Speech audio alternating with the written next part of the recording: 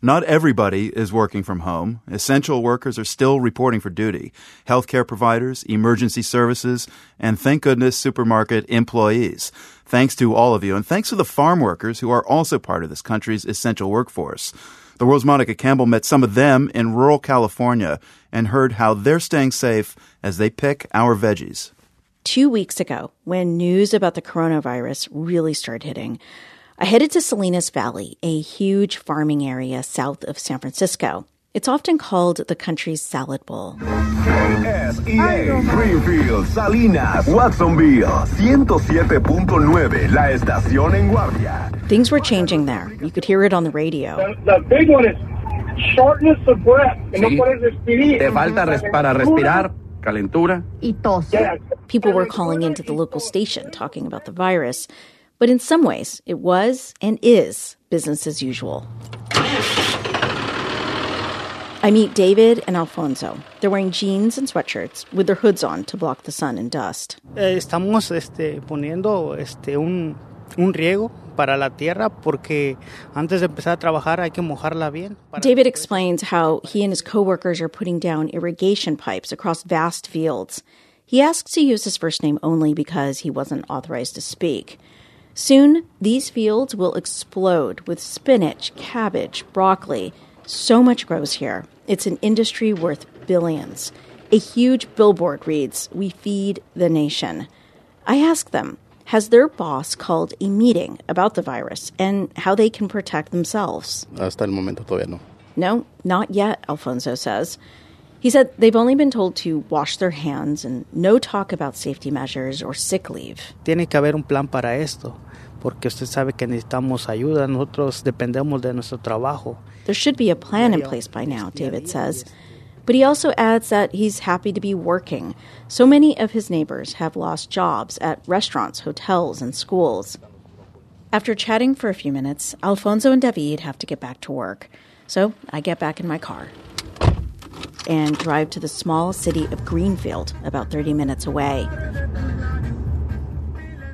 I meet Claudia Isaraz. She's in her neighbor's driveway. There's a garage sale. Everything from cowboy boots and toys to fake eyelashes for sale, cheap.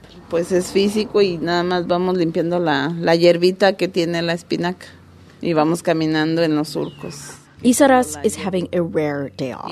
She tells me how most days this time of year, she and her husband are either pruning grapes at vineyards or washing spinach leaves. Pues lo mínimo a 13 la hora. Es el pago que nos dan cada semana, sí. Típico. Mm-hmm. She makes $13 an hour, barely enough to cover her family's rent, $800 a month, plus food, bills, and taking care of the kids.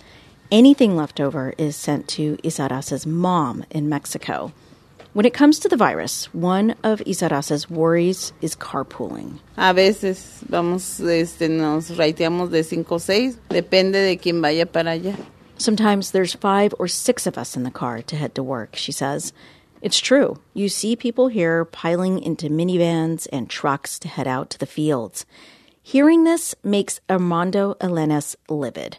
He's with United Farm Workers of America.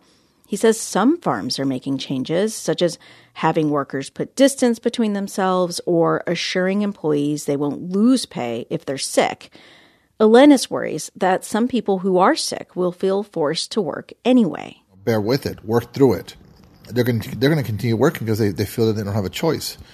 This issue in terms of the coronavirus is really going to create a lot more havoc. I reached out to farm owners to learn more about what they're doing now to protect their workers, but no one got back to me.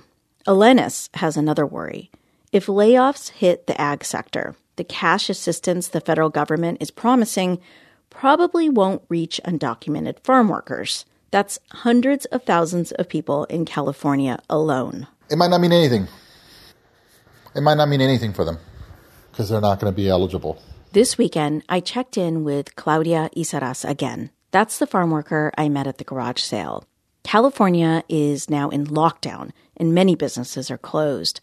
But Isaraz is expecting to work this week. Farm workers are considered essential. The statewide shelter-in-place order doesn't apply to them.